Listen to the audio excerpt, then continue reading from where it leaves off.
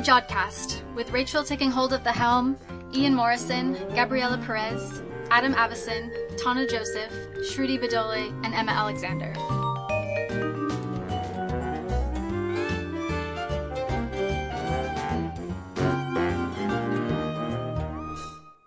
The Jodcast, June 2018 edition. Hello, and welcome to The Jodcast. I'm Rachel Ainsworth, a postdoc here at the Jodrell Bank Center for Astrophysics and a brand new presenter. And joining me in the studio are seasoned professionals Adam and Tana.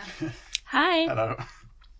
In the show this time, Emma Alexander interviews Daniele Michilli about fast radio bursts, and Ian Morison and Gaby Perez take a look at what's happening in the June night sky. But first, before all of that, here's Shruti Badole with this month's news.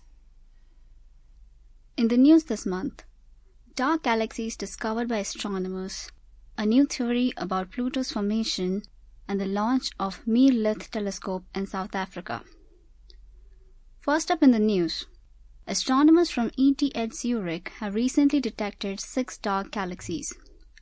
Dark galaxies are those galaxies that are devoid of stars, thus making them difficult to detect as they do not emit light. In spite of substantial efforts, the theory of galaxy formation and evolution is not entirely clear to astronomers. Some theoretical models suggest the existence of an epoch in the early phase of galaxy formation when galaxies contained substantial amount of gas but were still inefficient at star formation. Detecting these dark galaxies has been a challenge, but there are still methods to do so. One way to observe dark galaxies is to illuminate them in presence of an external source of light, such as a background quasar. This is a way that ETH Zurich astronomers Dr. Marino and Professor Sebastiano Cantalupo have employed. Quasars are bright, compact objects that are believed to be powered by supermassive black holes. The intense UV light emitted by quasars induces fluorescent emission in hydrogen atoms known as the Lyman alpha line. This causes the hydrogen in any dark galaxies in the vicinity of the quasar to give off visible fluorescent light, thus making the otherwise hidden galaxies visible.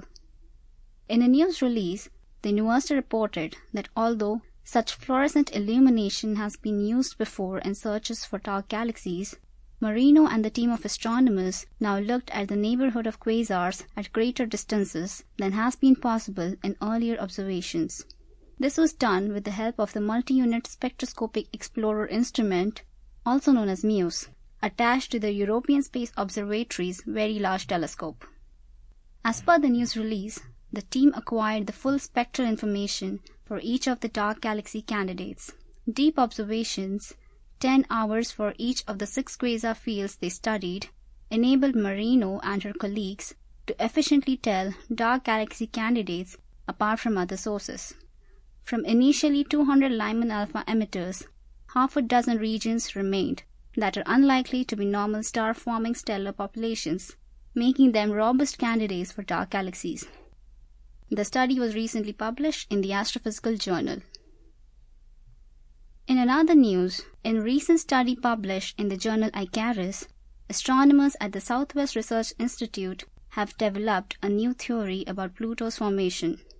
The scientists came up with a model known as the Giant Comet Cosmochemical Model of Pluto Formation based on data from NASA's New Horizons and ESA's Rosetta mission. In a press release by the Institute, Dr. Christopher Klein of the Institute's Space Science and Engineering Division said, "We found an intriguing consistency between the estimated amount of nitrogen inside the glacier and the amount that would be expected if Pluto was formed by the agglomeration of roughly 1 billion comets or other Kuiper belt objects similar in chemical composition to 67P, the comet explored by Rosetta. Our research suggests that Pluto's initial chemical makeup, inherited from cometary building blocks, was chemically modified by liquid water, perhaps even in a subsurface ocean. This research builds upon the fantastic successes of the New Horizons and Rosetta missions to expand our understanding of the origin and evolution of Pluto. Using chemistry as a detective tool, we are able to trace certain features we see on Pluto today to formation processes from long ago. This leads to a new appreciation of the richness of Pluto's life story, which we are only starting to grasp. And finally, the 65-centimeter Mir-Lith telescope was recently inaugurated at the Sutherland Observatory in South Africa. Mir-Lith, which is Dutch for more light, is equipped with a 100-megapixel camera and will hunt for optical counterparts of transient stellar explosions observed by the Meerkat Radio Telescope Array. The Meerkat is a precursor to the Square Kilometre Array. Both the Mir-Lith and the Meerkat will be scanning the southern skies. The project is a collaboration between 6 institutions from South Africa, the Netherlands, and the UK. Professor Ben Stappers, who is a collaborator from our very own Jodrell Bank Centre for Astrophysics, says, "For us, it was the reason to join this consortium. Flashes of radio emission, known as fast radio bursts, may now be caught in the act by both Meerkat and Mir-Lith. Hopefully, we can finally determine the origin of these enigmatic flashes." A co-principal investigator of the telescope, Professor Rob Fender from the University of Oxford, said, "This is the beginning of a new phase of coordinated multiwavelength research into the most extreme astrophysical events." Thanks for that, Shruti. And now, Emma Alexander interviews Daniele Michilli about repeating fast radio bursts and the environment. Hi, I'm here with Daniele Michilli from the Anton Pannekoek Institute and Astron, who has recently published a very exciting paper on the repeating fast radio burst. Thank you for joining me. Thank you. So, first of all, do you want to give a little bit of background about yourself and the work that you do? Sure. Well, I'm Italian. I finished my university in Rome, and then I moved to the Netherlands 3 years ago. I started working with Jason Hessels, my supervisor, on pulsars and fast radio transients, and recently started working on fast radio bursts. I published this paper. Yeah, it's a very interesting paper. So to give our listeners a little bit of context, could you give an overview of what fast radio bursts are, and then go on to why this fast radio burst that you've been studying is particularly special? Fast radio bursts are mysterious sources. The first one was discovered 11 years ago, so they're relatively new discoveries. They are radio flashes from faraway galaxies, and for most of them we only detected one single explosion in radio.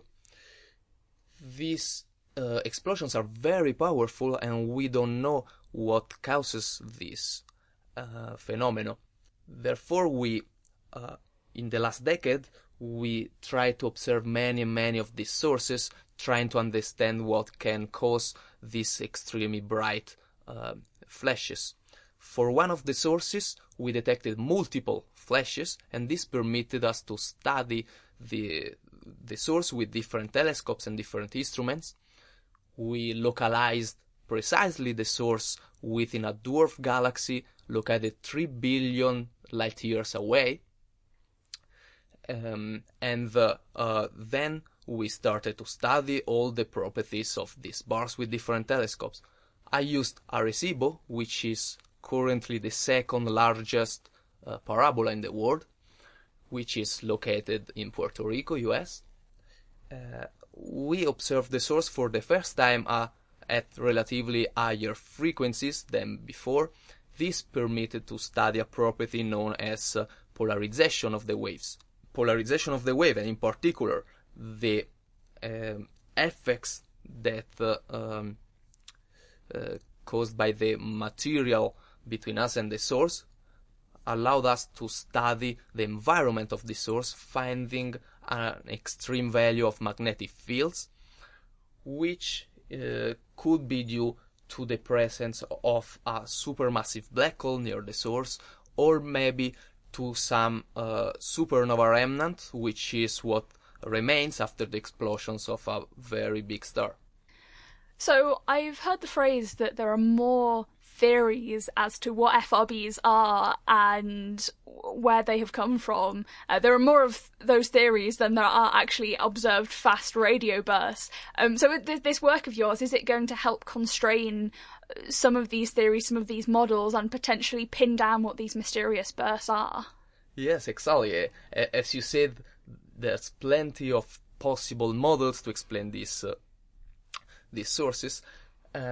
With this study, we, as I said, we focus on the environment, and therefore there aren't many places in the universe that show such an extreme environment, and this pin down the possible models, and not only this, but could create hints for other models that theoreticians are currently working on.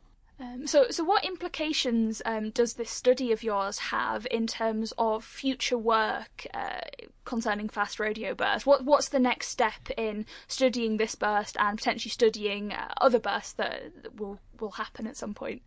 Well, we are now in an exciting time because new facilities are coming online, new telescopes, and these have new characteristics that will permit to discover tens of bursts each month.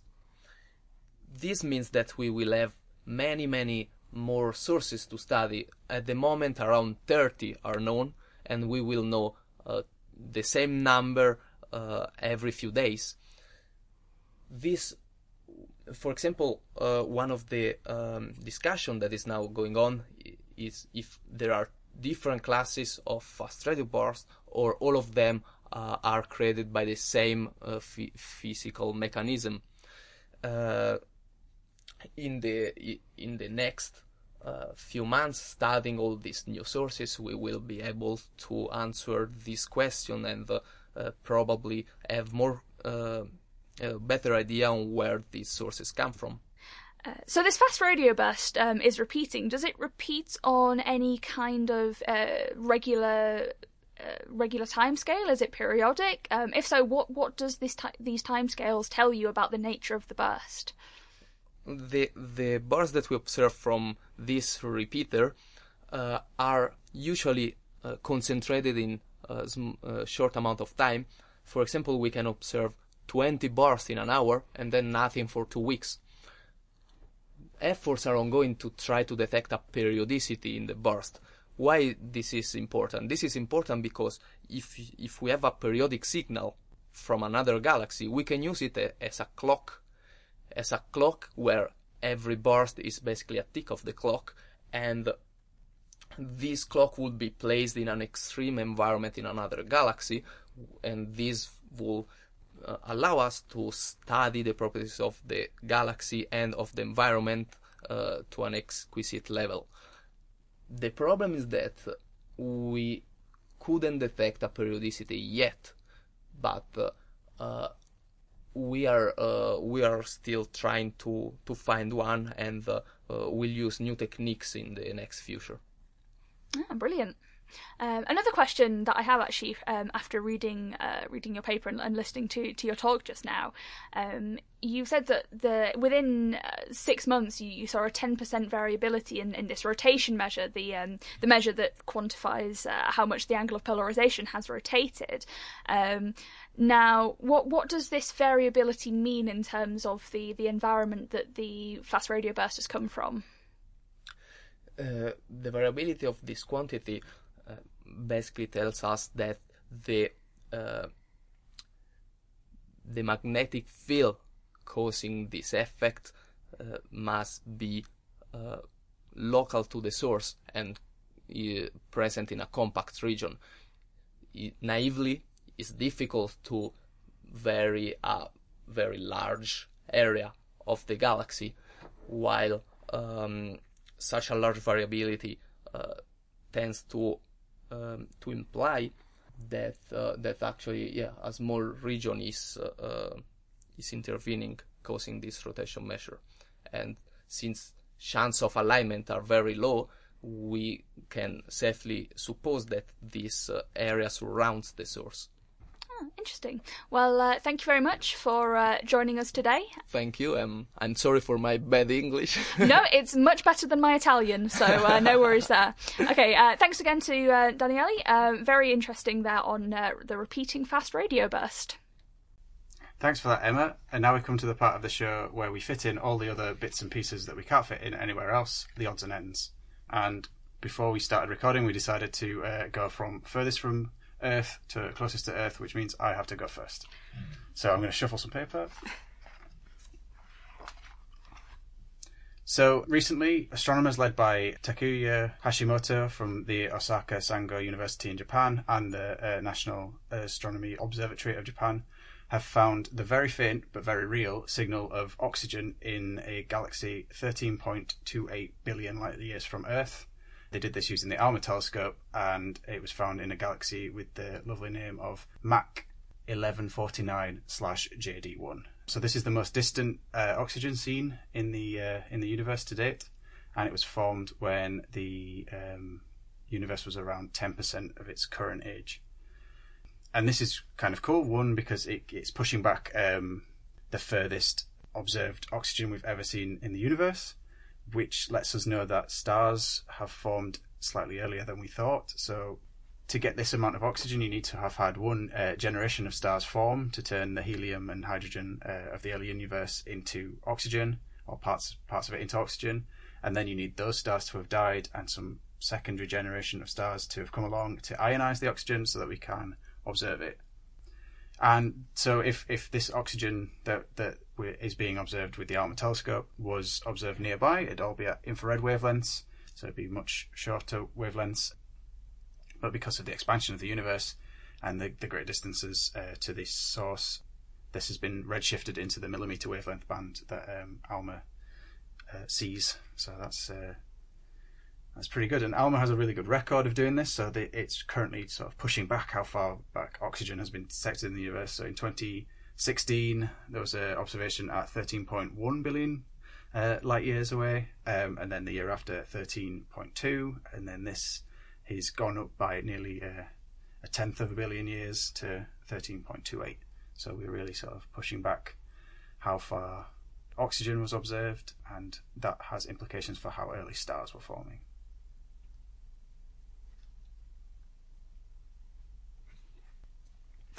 So going out a little bit further into space, there's some groundbreaking news coming out of research at the University of Toronto, where a team of astronomers has performed some of the most detailed observations of a binary stellar system in the history of astronomy.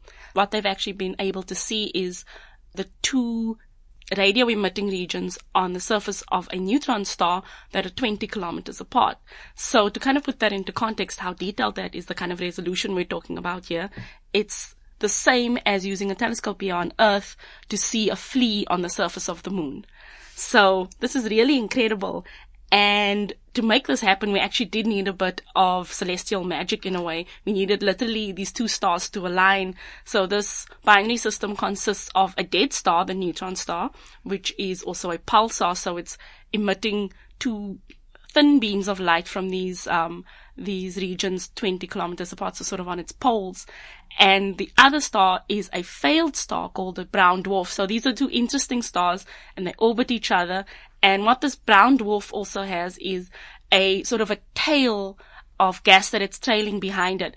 And so when you look at the pulsar, the gas from the brown dwarf companion actually acts as a magnifying glass. And looking through that gas, we were able to then see separately the two radio emitting regions that we wouldn't have seen otherwise if we didn't have this kind of configuration and this kind of gas. So it's a really, we're very lucky to be able to see this and get this really nice chance alignment. But what we get from this is this really detailed scientific observation, and we can learn much more about what's happening in these kind of exotic neutron star brown dwarf binaries. And another little fun fact about this kind of system, where you have a neutron star or pulsar that's giving off intense radiation and a much smaller star or lighter star nearby, is that the intense radiation from the neutron star actually starts to melt away its companion star. So its companion star is trying to help it and give it matter and help it grow, but it's actually being destroyed in the process. And so we call these systems black widow systems, just like you have a black widow spider that eats its mate after it's helped it to procreate. It gobbles the mate up. So, so there's spiders in space. Space spiders are real. They're out there. And, and they're teaching us more about the universe. I had noticed that the office where the guys that work with black widows and redback systems has the little moniker, the spider's web, on their door now. Yeah. So we're at the Jodrell Bank Center for Astrophysics. We have a very active, quite large group of people working on these space spiders. So as Adam said, they are the black widows, and then there's also a slightly different configuration called redbacks, which is a different kind of spider that I think you find in Australia. And and they also consist of a neutron star blasting a slightly different kind of companion. I think that's where the difference comes in. So the Spiders Web group here doing fantastic work, and we soon in the future hopefully we'll look forward to hearing some of their odds and ends on the show. Yep. The more you know. Coming back down to Earth, I'm going to talk about the Prime Minister's visit to the Jodrell Bank Observatory. So last week, on May the 21st, Theresa May visited Jodrell Bank Observatory to make an announcement about the new industrial strategy. During her visit, she walked around the site, saw the Discovery Center as it currently is, came into the control room for the Level Telescope and eMerlin, and chatted to the director and other members of the observatory. And I was lucky enough, along with Javier Moldon and Sally Cooper, to represent early career researchers from the Jodrell Bank Center for Astrophysics during her visit. There were also a few other researchers from across the University of Manchester from various fields, such as climate scientists and somebody working in robotics and another person working in health. And we were all there to introduce ourselves and talk a little bit about what we worked on to exhibit the research going on at the University of Manchester and at Jodrell Bank. So she made an announcement while she was at the observatory about all of the new funding that will go into science and technology and sort of the new industrial strategy, the new mission for science and technology into the future. And I believe the UK will be increasing the spending on science and technology from 1.6 to about 2.4% GDP. So that's very encouraging. Also during this visit, it was announced that the Discovery Centre at Jodrell Bank is to receive a total of £16 million for the new First Light at Jodrell Bank project, which will create a stunning new gallery building to promote and celebrate Jodrell Bank's world-leading place in the history of astronomy. So £12 million of the total is thanks to national lottery players, with a further £4 million coming from the government. And the project aims to preserve and protect the heritage of the site for future generations, with new facilities such as a gorgeous new exhibition and engagement space, a planetarium, an education hub, and a new cafe. And the project will be delivered over the next 3 years. And the architect's concept images look really cool, so it's going to be awesome when it gets... I'm really excited about it. Yeah, looking forward to that. And for those of you who can't make it out to the Discovery Center, you can always just stick your head out the window and look up and see what's up in the sky. And up next we have Ian Morison discussing, exactly what this month's night sky will look like. The night sky for June 2018. Well, to be frank, we don't have very much dark sky, do we, this month? You've either got to stay up very late or get up very, very early in the morning. But nevertheless, there are some nice things to see, as I hope I'll be able to show you. Well, as darkness falls, that rather nice constellation of Leo with its bright star Regulus is setting towards the west. And just to the west of Denebola, the star right at the back of Leo, his tail I suppose, is that lovely region, the realm of the galaxies. I was at a dark site in Anglesey at the weekend, and I was able to image Virgo A, M87, and also what's called Macarian's chain, which is quite a nice thing to look for if you have a reasonably large telescope. The bright star you'll see in the south is Arcturus in Bootes. Just to the left of that, a little circlet is called Corona Borealis. And then we have a nice region I'll come back to, including the constellation of Hercules, And then we know it's summer, because rising in the east is what is called the summer triangle. The bright star Altair in Aquila the Eagle. And up to its right, we have Vega in the small constellation of Lyra. And up to its left is Deneb, the brightest star in Cygnus the Swan. And those three stars make up what is called the summer triangle. There is a dark region of the Milky Way called the Cygnus Rift that lies along in this region. If you, with binoculars, start at Altair and work your way about a third of the way to Vega, you come across the rift and you might well see a little asterism there. It's called Brocchi's cluster, but often known as the coat hanger because it looks a little bit like an upside down coat hanger. Up and a bit to the west is the constellation Ursa Major, which includes the Plough, known by the Americans as the Big Dipper. And that was because it was a sort of a ladle that was used to ladle out the soup to the farm workers as they came in for lunch. So although there aren't many hours of darkness, there are some nice constellations to see. Well, what about the planets? Well, Jupiter. Jupiter reached opposition on May the 8th. So it'll be visible during the evening after darkness has fallen. That's quite late, of course. It shines at magnitude minus 2.5, falling to minus 2.3 during the month. It has a disk some 44 arcseconds across, again dropping slightly to 41.5. Jupiter's equatorial bands, and sometimes the Great Red Spot, can be visible on its disk, along with up to 4 of the Galilean moons. For that, of course, you'll need a small telescope. Sadly, moving slowly westwards in Libra during the month, Jupiter is heading towards the southern part of the ecliptic and will only have an elevation of around 20 degrees when crossing the meridian. As a result, atmospheric dispersion will hinder our view, and it might be worth considering the purchase of what's called the ZWO atmospheric dispersion corrector, which can counteract its effects. Now Saturn. Saturn comes into opposition on the 27th of June, so it will be visible during all the few hours of darkness. Its disk has an angular size of just over 18 arcseconds, and its brightness increases slightly from plus 0.2 to plus 0.0 magnitudes as the month progresses. The rings were at their widest some months ago, but still at 25.7 degrees to the line of sight, well open, and spanning about 2.5 times the size of Saturn's globe. Lying in Sagittarius, close to the topmost star of the Teapot, it will only reach an elevation of just over 15 degrees above the horizon as it crosses the meridian, and again, atmospheric dispersion will hinder our view, as well, of course, as the thickness of the atmosphere we're looking through. Now Mercury. Mercury passes behind the Sun, that's called superior conjunction, on the 5th/6th of June, but will become visible at around magnitude minus 0.7, low in the west after sunset by mid-month. By the end of its month, its magnitude will have dropped to minus 0.2, but it will then set about 1.5 hours after the Sun and have an angular diameter of 6.5 arcseconds.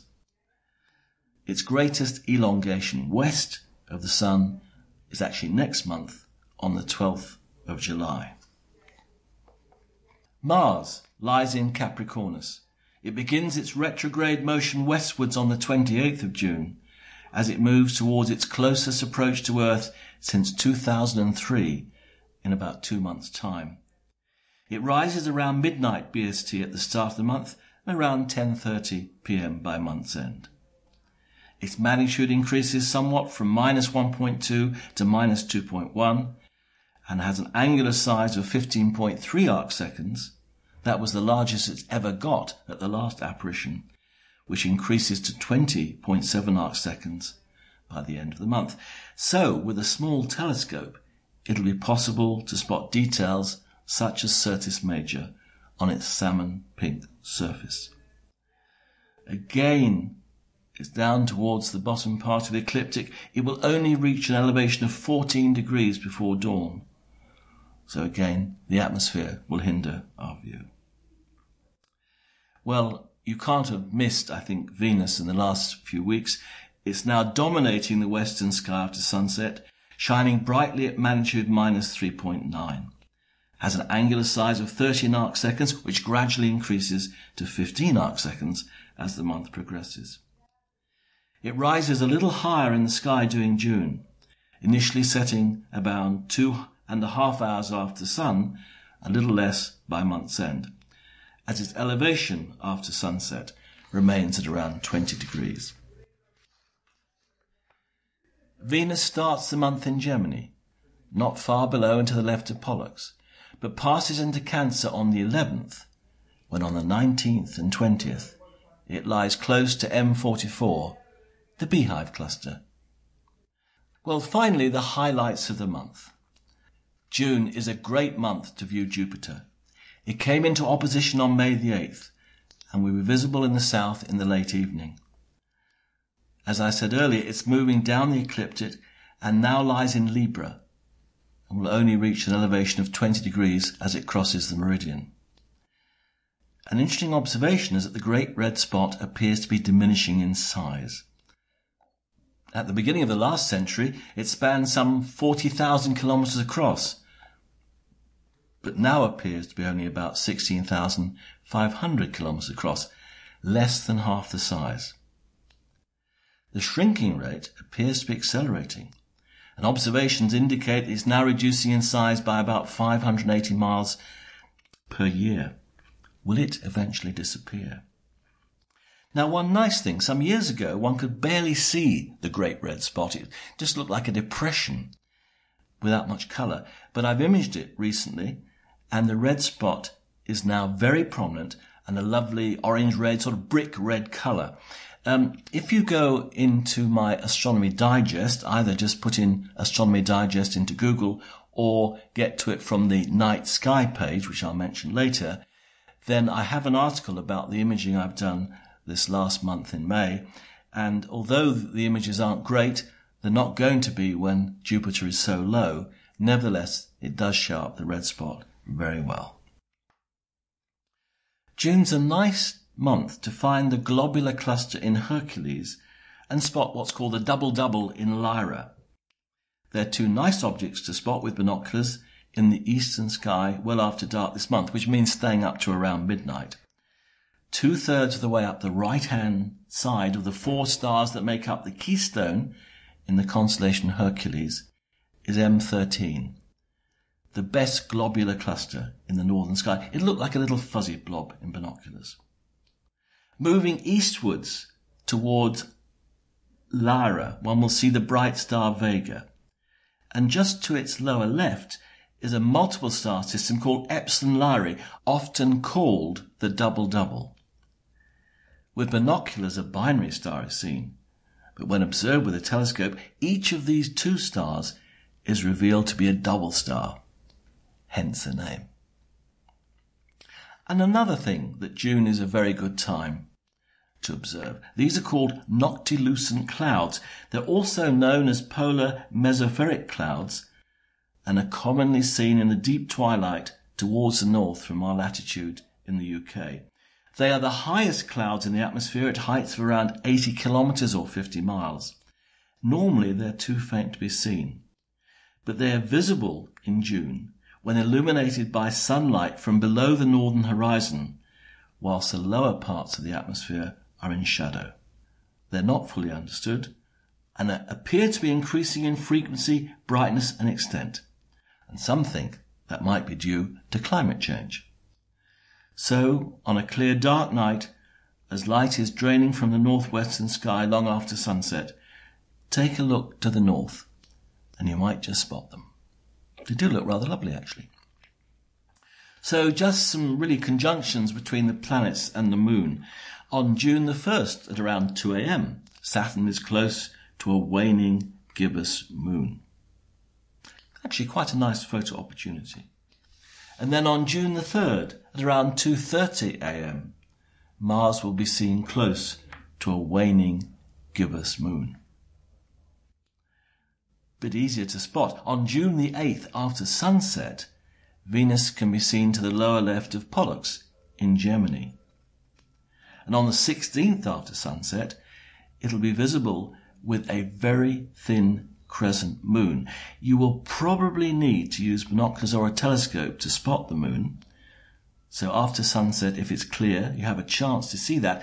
And you may be able to see, as we actually saw in the crescent of the moon a few days ago, what's called earthshine, which is the darker part, the unilluminated by the sun part of the moon, which is illuminated by light reflected from clouds in the Earth's atmosphere. It's called earthshine, and that's a rather lovely thing to see. On June the 28th, 2:30 a.m., again, you've got to stay up very late or get up very early, you will see Saturn down to the lower left of the full moon. Again, that would actually make quite a nice photo opportunity. They are quite close. I usually say something about the moon, and on January the 22nd/23rd, there are two good nights to observe the two great lunar craters, Tycho and Copernicus, because on those nights the terminator is quite close. Tycho is towards the bottom of the moon in a densely cratered area called the Southern Lunar Highlands. It's a relatively young crater, about 108 million years old, and is thought to have been formed by the impact of one of the remnants of an asteroid that gave rise to the asteroid Baptistina. And it is thought that another asteroid originating from the same breakup may well have caused the Chicxulub crater, that's off the coast of Mexico, some 65 million years ago. Tycho has a diameter of 85 kilometers and is nearly 5 kilometers deep, and its floor is very rough with boulders. In fact, when I first came to Jodrell Bank, I studied the lunar surface by radar, and it sticks out like a sore thumb. At full moon, the rays of material that were ejected when it was formed can be seen arcing across the surface. In contrast, Copernicus is about 800 million years old and lies in the eastern part of Oceanus Procellarum, beyond the end of the Apennine Mountains. It's 93 kilometers wide and nearly 4 kilometers deep, and is a classic terrace crater, and both can be seen with binoculars. So, although the nights are not long, I do hope you have a chance to look at the night sky. Thanks for that, Ian. And for our Antipodean listeners, here's Gaby Perez with the night sky where you are. Kia ora, Gabriela Perez here from Space Place at the Carter Observatory in Wellington. It's certainly getting colder down here in the Southern Hemisphere as we approach the winter months. But the good news is that we'll have plenty of opportunities to look at our southern skies with all these extra hours of nighttime. June is also an incredible month for planet viewing. So mid-month brings on the winter solstice on the 21st of June, bringing on the longest night and the shortest day. This will also mean the sun will be at its lowest elevation for the year. The beginning of the month will see the last of our summer constellations very low in the western sky, along with Sirius, the brightest true star, which will twinkle in the early evening as it's found quite close to the horizon. This twinkling occurs as the star's light will be dispersed as the atmosphere is denser nearing the horizon, and we'll see a bit of the separation of color. Now, rising in the east are some of our winter constellations, such as Scorpius and Sagittarius. We don't have scorpions here in New Zealand, so Scorpius is seen as the fishhook of Maui, with its bloody bait, the red star Antares. So Maui was responsible for fishing out the North Island here in New Zealand, and his fishhook was used to do so. He used so much force that it was flung into the skies where it is forever, commemorating this event as this constellation which the rest of the world knows as Scorpius. So following Scorpius is Sagittarius, and the zone between them is Sagittarius A, and this marks the heart of our Milky Way. Winter in the Southern Hemisphere is a really great time to see this bulge in our Milky Way, and it is in this zone that astronomers believe to be a supermassive black hole, at the center of our galaxy, helping it hold it together. The first planet that will be visible in the sky before the sun has fully set is our evening star, Venus. It will be visible in the northwest in the constellation of Gemini, and it will set about an hour before the sun does. The next bright planet will be Jupiter in the east, in the constellation of Libra, and will remain in our skies until dawn. At about 9 p.m. at the beginning of the month, we will see the rise in the southeast of the ringed planet Saturn. Obviously, it will rise earlier and earlier each day. The end of the month, we'll see it rising at about 7 p.m., and this will be found in the constellation of Sagittarius. I hope everyone keeps warm and enjoys our beautiful southern skies and enjoys these extra hours of night to understand more about what's going on up above. Thanks for that, Gabby. And now on to the feedback. So we've had an email from Lindsay saying, very pleased to see you back online. Always appreciate your bi-monthly episodes and look forward to the next one. Best wishes. Thanks, Lindsay. Yep, thank you. Thank you. Thanks to the people on Facebook that were always also welcoming us back after our server downtime the other week. And if you want to get in touch, you can do so via the website at www.jodcast.net. On Twitter at twitter.com/jodcast. On Facebook at facebook.com/jodcast. On YouTube at youtube.com/jodcast. On Flickr at flickr.com/groups/jodcast. And don't forget, of course, you can always send us post, the traditional snail mail way, and the address is on the website. Thanks to Emma Alexander for the interview. The editors were Mark Kennedy, Alex Clark, Jake Morgan, and Tom Scragg. The producer was Naomi Asabre Frimpong. And until next time, Jod on!